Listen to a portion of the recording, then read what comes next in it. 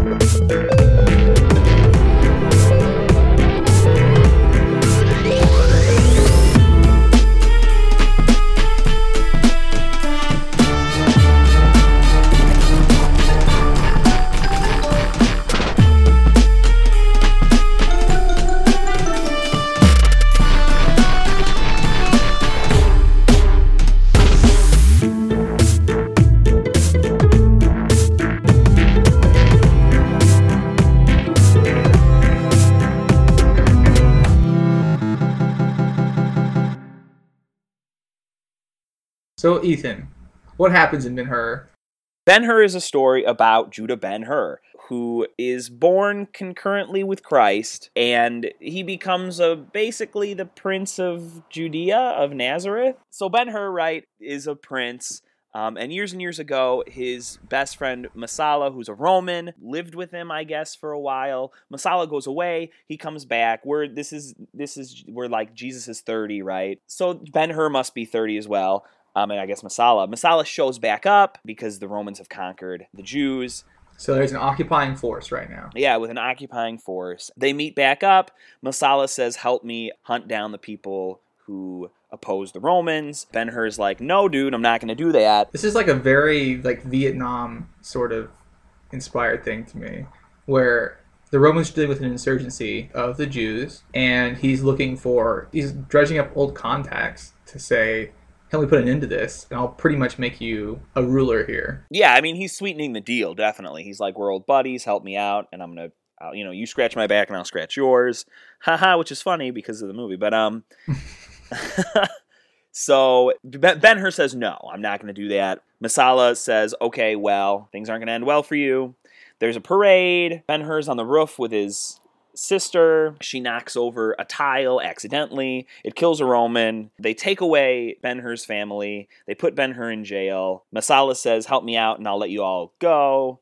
Ben-Hur still says no. He gets put on a ship. He's a rower on a ship for 3 or 4 years as punishment while his family... As number 41. Number 41. And his family, his mother and his sister are sent to jail, the dungeons. He's rowing on this ship. They get the new captain, I guess is what he is, of the ship, who takes an interest in number 41. They get there's a big Navy battle. Which we don't really see. Yeah, we don't really see a whole lot of it.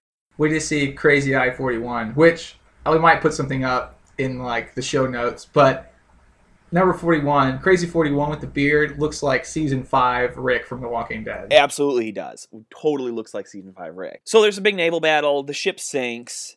Number 41 is unlatched for some reason. Yeah, he just leaves him open, the Roman that is. He's the one that survives this. Yeah, so he survives the ship battle. He saves the new captain that came on, who's an older dude. Anyway, he's an important dude. He's like a general. They're on a raft.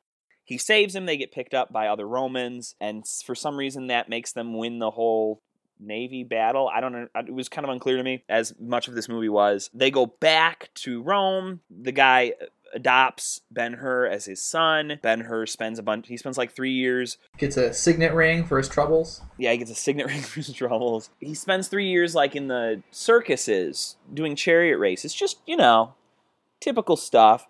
And eventually goes back to his hometown to go, because he needs vengeance on Messala and he wants to save his family. He goes back. He challenges Messala to a chariot race, I guess. How does that happen? How does he get into the chariot race? So there's this big chariot race already going to go on. Oh, so it's already happening. Okay. Yeah. But they challenge each other. They go to the chariot races, and there's the big chariot race. Ben-Hur wins. Messala dies. And Ben-Hur kind of kills him. I mean, he pretty much kills him. Yeah, so there's definitely an element of Judah reaping his revenge. Yes, absolutely. And then he goes looking for his family. Messala tells him where his family is, except, whoops, they turned out to be lepers. Because they've been helping, they've been taking food to the Valley of Lepers. Yes, they've been taking food to the lepers, yeah. Yeah, they've been so charitable, to a fault, as it turns out. They've contracted leprosy in the process. Right. But it's okay. It is okay. Everything is okay at the end because Jesus shows up. And Jesus took time out of his busy schedule to cure leprosy and to absolve Judah Ben-Hur. Of his vengeance sin. Yeah. And so a good 40 minutes of the movie is the crucifixion scene. A good 45 minutes movie is simply wrapping up and bringing us into the ADs of the world, as it were. Yeah, New Testament stuff.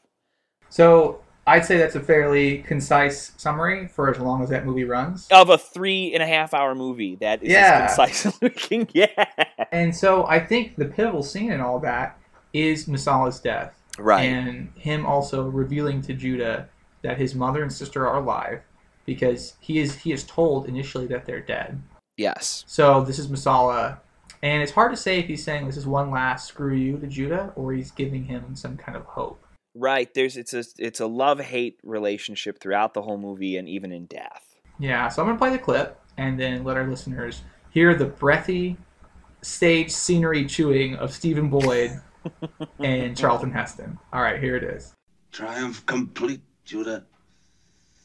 The race won. The enemy destroyed.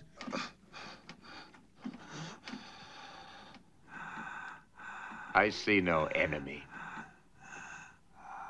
What do you think you see? The smashed body of a wretched animal.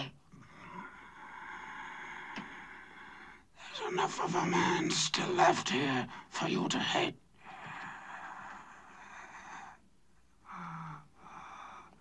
Let me help you. You think they're dead? Your mother and sister dead, and the race over. It isn't over, Judah. They're not dead.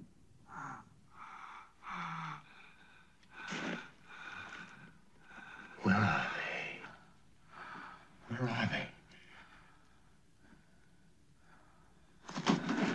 Where are they? Look for them in the valley of the lepers. If you can recognize them.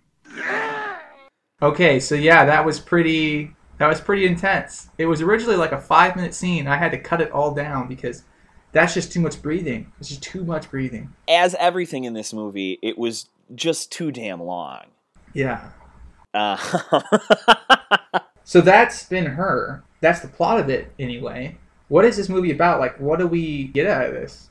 Well, so if I had to give you a thesis statement for this film, if you take vengeance on your friends but believe in Jesus, everything is going to work out for you, would be the closest thing I could get to a thesis statement for this film. So I also prepared a thesis statement for this, and it goes a little like this.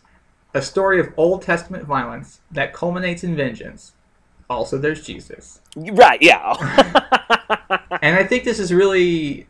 I'm really trying to condemn the last 45 minutes of this movie as just sort of tacked on. It is. I mean, it totally is. So, Ethan, maybe let's talk about some of the themes of this movie, and we can get a little deeper into some of these questions. Right. So, I mean, obviously, one of the most major themes in this film is betrayal. What constitutes betrayal, and do you take vengeance, and how do you take vengeance, I guess? Right. I think these are great questions. So, to start off, we are definitely in Old Testament world, right? Yeah. We see the movie open up really at 0 AD, right? Yeah.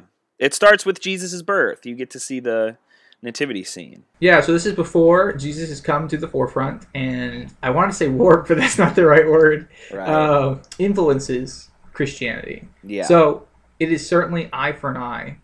If Judah Ben-Hur has been wronged, and I can think we can argue that he has, by his former friend, and we'll go a little bit into that a little bit later. And perhaps lover. Messala, he loses his potential love interest, which is really sort of just tossed in there.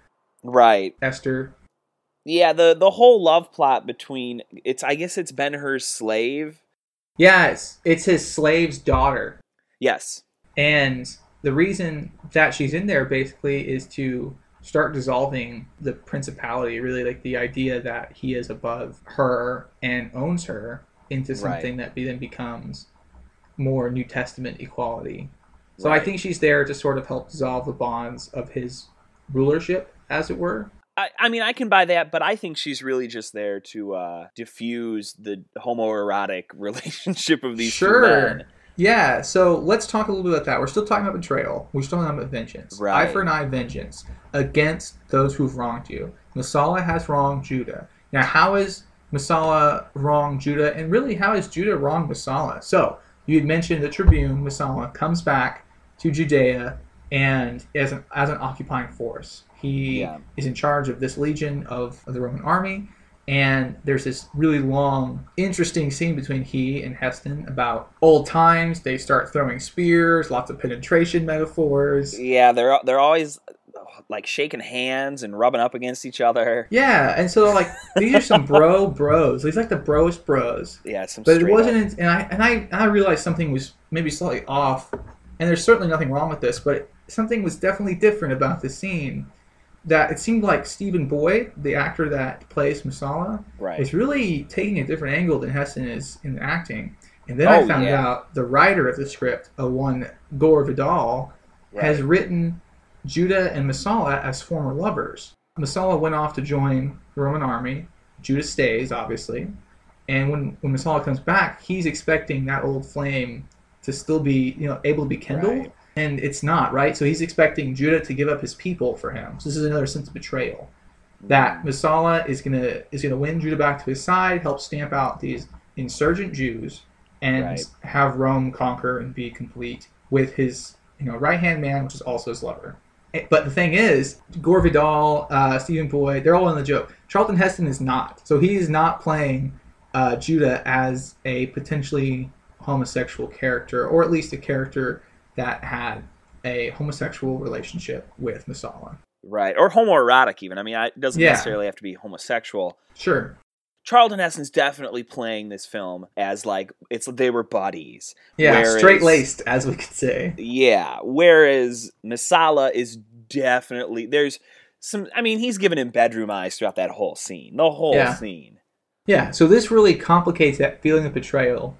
And it also, that betrayal is what stokes the flame of that vengeance, of that revenge. Yeah. They both feel wronged, and that makes their violence against one another, despite being, erotically charged in places, incredibly powerful, because they both have an iron in that fire, as it were. But see, the thing is that I'm not so sure that... So I've watched this movie twice. So 7 hours of my life now have been poured into this movie. And the second time I watched it, I was really sort of thinking, in those first couple of scenes, I mean, Messala's not necessarily a great guy, but I kind of was on his side, like, help I can understand his motivations, like, entirely. Right. Imagine you go away from your buddy/romantic interest/lover to join the army because, you know what, you don't have the social standing that your friend Judah does. Right, Judah's a prince. He's a prince. Yeah, so Messala doesn't have that sort of safety net. So he has to go away. He comes back, let's say, a little more hard, right? Because he's a Roman legionary, right? He's gone through the ringer. He comes back, and let's say he's been thinking about Judah the entire time, cannot wait to come home, to see his friend, his lover, his pal, and then he gets there and expects him, hey, let's fix this so that you and I can live here in peace and just pick up where we left off. And Judah's like, nah, man, I'm totally over that and have moved on, and these are my people, and you are not my people. So to imagine that... And I wonder, too, I sort of got the sense that maybe Judah wasn't very religious when they were kids, but now has become... Did you get that sense? Yeah, definitely that there's something of a religious conversion. If not conversion, but the flower of religion has bloomed in Judah. Yeah. In maybe an inverse way with Messala, because Messala, the Romans are cast as particularly godless in this movie. Yeah, I mean, well, and he says too something like, the emperor is God, that's all there is, or something like that, And they do make allusion, like Messala does do a few chants that are like based on some of the gods, but they're really more morale focused than devout. Yeah, so we have that. So Messala has become a more hard person, perhaps, while Judah has maybe become more of a compassionate person, but in the ways that are divergent from one another. Right. Well, and I mean, Messala's been out for what, 20 years conquering heathens, right? Yeah, like there's definitely the aspect of he's been to war, and Judah has not seen that. And so maybe like it's hard to say who's wrong or right. We're definitely taken to follow Judah's side and reap his vengeance as opposed to Messala's.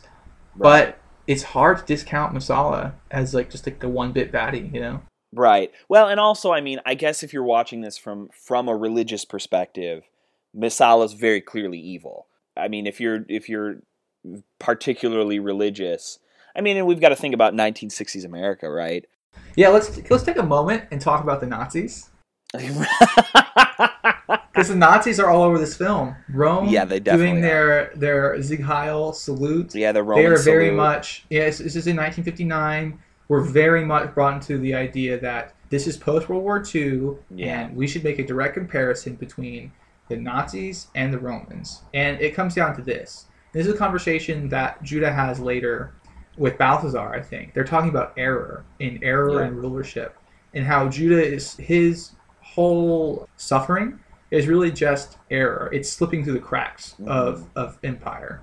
And so that slipping through the cracks, how does it happen? Well, it happens with the over-rationality, the hyper-rationality of the Roman Empire, which you read as the Nazi Reich. And so Judah's just caught in between the cogs of the system and gets chewed up by it. Now he eventually comes out and gets his small portion of revenge, but the Romans are still in power at the end of this movie. True. The empire has not yet collapsed. Yeah. So it's very hard to commiserate with Messala once we start seeing the Nazism, the fascism, and the hyper-rationality that we know leads to things like holocausts and genocide. Right. Well, and I mean, the movie opens with him hunting. He's basically hunting Jews, and he's like, he's like, Ben-Hur, help me out. Where are the bad? Tell me who they are. And he's like, no, I don't think I'm going to do that. Right. So yeah, it's some pretty heavy-handed Nazi imagery. Well, it's a pretty heavy movie, right? We've got vengeance, betrayal, and we have error and evil. Anything else on there you want to talk about? I mean, I guess there's brotherhood versus patriotism, or it may be family versus patriotism, right? Because there is sort of a star-crossed lovers theme to these two characters, because they become, they're best friends or whatever, and maybe lovers, but they're on either side. They're from the wrong families. And this is very much like this Civil War or the Romeo and Juliet. Right. Brother versus brother, or like you said, two star-crossed lovers from different houses. Right. And so how do they, what's more important, I guess, it becomes the question, like your duty or your family. Yeah, and so it's kind of a gray situation because family is duty to Judah, and to Messala, your nation. You have a duty to your nation. So they're competing duties, competing value systems. And I think it exemplifies perfectly the schism between these two, let's call them nations or kingdoms, Judea and Rome, and the ways in which that is made manifest in these two very powerful characters. Right. And then you can even further complicate that with religion, right? Because that gets all wrapped up within family and patriotism, and which I think is just too much at this point, right? Like, if you throw all that religion in, this movie is already super heavy. If we're just talking about the angles of vengeance and betrayal, and then duty and honor and value. God, you throw in New Testament stuff, it makes that movie really just drenched in this sort of weight. Well, and there's a morality that comes along with religion, right? So it would be different if this were just some sort of historical film about Romans and two Romans that don't get along anymore or something like that. But when you throw in the like really heavy, I mean, in this movie, it completely embraces the idea that Jesus is God. There's no, is he really God? He definitely has magic powers. There's no question about it. Right, because he cures Judah's family of leprosy. He does. He cures them of Immediately. leprosy. Boom.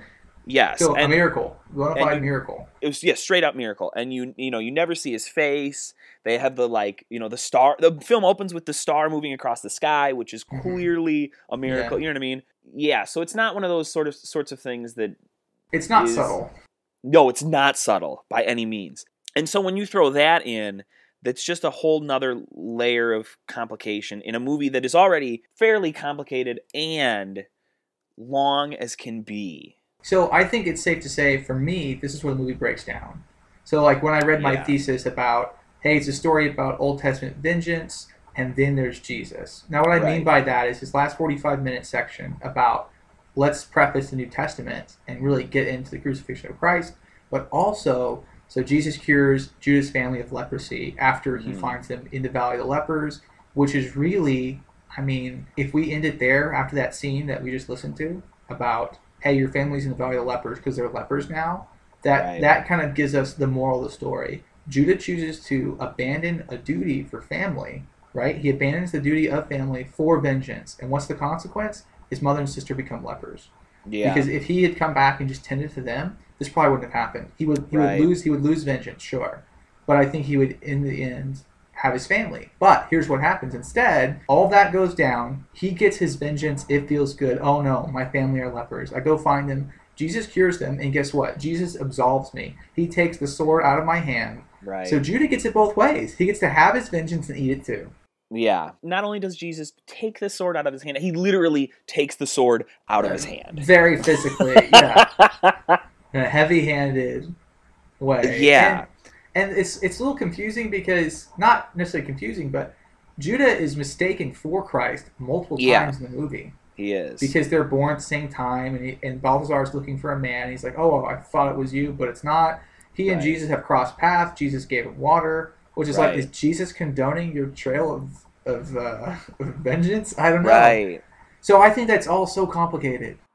Yeah, well, and even that scene where Jesus gives him water, rewatching it the second time is definitely a miracle because he's drinking out of that water gourd for a solid 2 minutes, and there's no way there's 2 minutes worth of water in that gourd. You know that in real life he'd have to walk back over and get another scoop. Well, you see, what you forgot was that Charlton Heston is magic, and he is able to choose scenery for as long as anybody. True. Yeah, but I think you're right because if he hadn't, so after he gets out of the ship, he goes and chills with that Roman guy. Instead of just going home, he plays that. It makes total sense now. That's why he's with the Roman guy for so long, is because he's gonna climb the ranks and kill.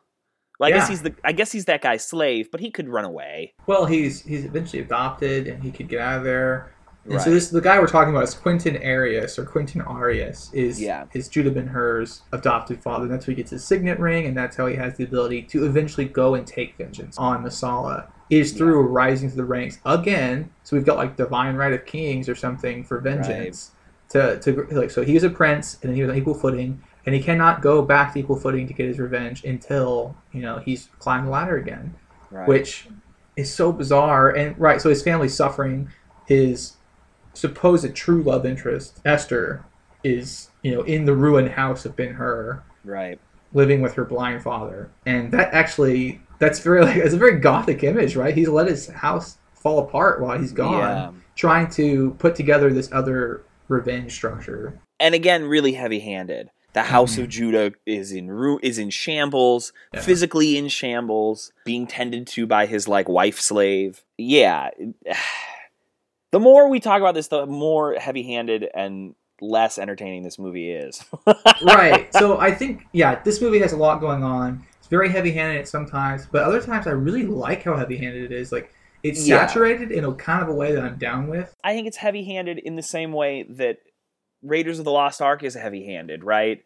It's a big, epic adventure film, and so if you don't want 3 hours of, character development, we want stock characters that are doing exciting things. And I mean, there's some exciting stuff in the film. I mean, the chariot race is excellent.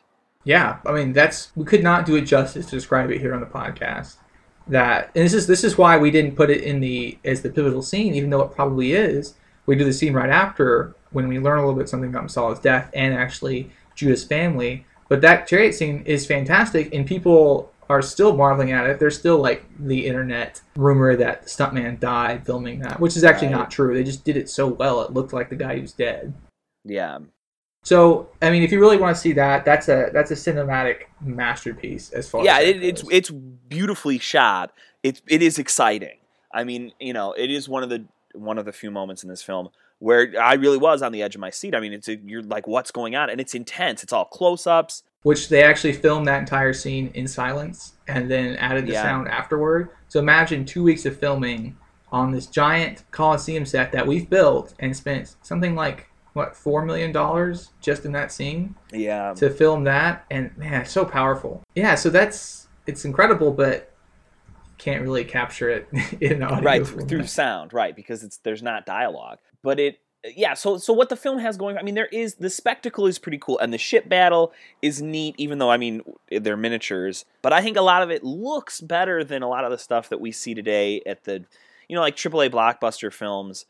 It's all computers now, and there's no Marvel to it. I mean, they really have all. Oh, there's plenty of Marvel in today's movies. Right. Marvel superheroes, Ethan. Yeah, jeez. I don't need. If I see one more Marvel superhero movie, I just don't know what. But because it's all just, you don't even know what's going on. It's all fake. And in this, I mean, it's all Flash, and Ben-Hur is actually real. I mean, there are real horses, there are real stunts. They actually, Messala's horses in the chariot race were brown horses dyed black. Oh, really? Yeah, and the paint started coming off during filming, so that's why the horses look brown later in the chariot scene. I did not know that. The movie Ben-Hur has heart in a way that some modern titles don't. So, do you think we should move to our 3 questions? Yeah, I think we probably can move on to them. All right, Ethan, do we care about this movie? Do we care about this movie? I think I do. I think it's important. It makes sense as number 100 in the 100 best films because it is in a lot of ways a prototypical giant epic film that we could definitely sort of, I mean, it has resonances, right? And I don't know that there's necessarily another film. I mean, the cover of this thing, the movie poster is a giant stone Ben-Hur. It says Ben-Hur, right? And it's got all these tiny little people. It looks like Schoolhouse Rock. It does look like Schoolhouse Rock, except completely serious. Yeah. It's earnest in a way that is both hilarious and sort of awe-inspiring. Yeah. And funny, I think, for us looking back. But at the time, I mean, so we should care about this movie. I mean, I think it did things that movies didn't do. Sure. Well, maybe they did. I don't know. Maybe that's wrong to say. Well, this is actually one of the first films that used like this, I forget the name of it. It was a really high-tech camera. Had never been used before. Yeah, that super widescreen. There were some cinematic qualities to this that literally had never been done before. Yeah. I'm inclined to agree with you that this is a filmed epic. It's an epic, but it's filmed, and I do care about it for those reasons. Everything the things I don't like about this movie, I think are problematic in interesting ways. True, yeah, I would agree. Okay, so the next question, how does this hold up? Or does it hold up? Yeah, I think it does. I definitely think it does. It is pretty awe-inspiring, just visually. Thematically, some of the heavy-handed religious stuff, I don't know that would fly today outside of very specific audiences, because certainly people are going to see God's Not Dead 2. But in general, there are not a God's whole lot Not Dead also. Right, yeah, right. But in general, I feel like most big blockbuster movies now would shy away from the really explicit religious stuff. So aside from that, I think it does. It is beautiful, and it's really refreshing to see something that's not all computers. I mean, it's all real. There are real horses, real people, real set pieces. They built that Coliseum, Yeah. Yeah, so I think I agree with you in this as well. And I think you actually touched on this earlier in the podcast about this being about actors with characters, characters that live and breathe as opposed to these stock characters in spectacle and action. So does it hold up? In ways, yes, because this is really character focused. And like I said earlier, these characters sort of embody Rome and Judea and duty and honor and governing and love and revenge. So they're sort of Hawthornean in this way, right? They're like Hawthorne's idea characters. And that's neat. But at the same time, it's also like, hey, where are the explosions? Is kind of what I think some modern viewers would want to know. So does it hold up? Yes and no, right? Yeah, and the length, I guess. So I guess maybe the way we should think about this question is like if we showed it in theaters today, would it make money just as is? And the length is a problem, right? Because it's 3.5 hours long. It's 2 DVDs. So I guess what we're saying is in 2019, look for Ethan and Matt's Ben-Hur. And it's going to be a lot more tight, cut it down, screw it down. And it's going to be love, hate, revenge. There'll be some saucy sex scenes between not Charlton Heston and Stephen Boyd, but definitely Andrew Lincoln from The Walking Dead as Judah Ben-Hur. And then Topher Grace from Masala, because he just looks like Topher Grace. Well, they're remaking this movie. What? They are remaking this movie. I found this out the other day. They are remaking it, and I think the only big name actor in it is Morgan Freeman. Hold on, Is he gonna be the Sheik? I don't know. No, because they're gonna have Gimli from Lord of the Rings play the Sheik. Right, that was basically who. What's that? What's his name? That actor, John Rhys Davies. He was like John, and at that we haven't even touched on that. The fact that the in Saracen face. Yeah, he's in blackface, and that's really probably. So again, like that would never fly today. Sure. Although they did just do that movie, what was it, the Sons of Egypt or Gods of Egypt, and everybody was white in that. Yeah. So yeah, that's really problematic that everybody in this film is white. Whitewashing is certainly a problem and still remains to be a problem in today's film. Yeah, it definitely does. So yeah, but I would say the length, the religion, and the pretty blatant racism in terms of putting people in blackface. And stock character roles that fill certain obligations. Yeah, some of these characters are... Yeah. They're just not full. They're not as full as our lovely white characters that play all the important parts. And do all the things, right? Yeah. Okay, so yes. But I think this leads us into our final question, is what do we owe this movie? It's definitely problematic today. And it may or may not hold up on different ends, but what do we owe this movie? I mean, it seems to be. I think I said it earlier. It feels very prototypically epic, like the epic Hollywood film, and I think we can see echoes of this style of cinematography in things like Avengers or Transform. All these big explosions movies are basically Ben-Hur with very little plot or a version of it, right? Because Ben-Hur has chariot race, it has ship battles at sea, there are lepers. It's very sensational. Yeah, so I think I agree with this as well. What do we owe this movie? A sense of scope. It's hard to say this being the first movie on our list, the top 100, but it has an incredible budget and one that actually pays off, in contemporary film.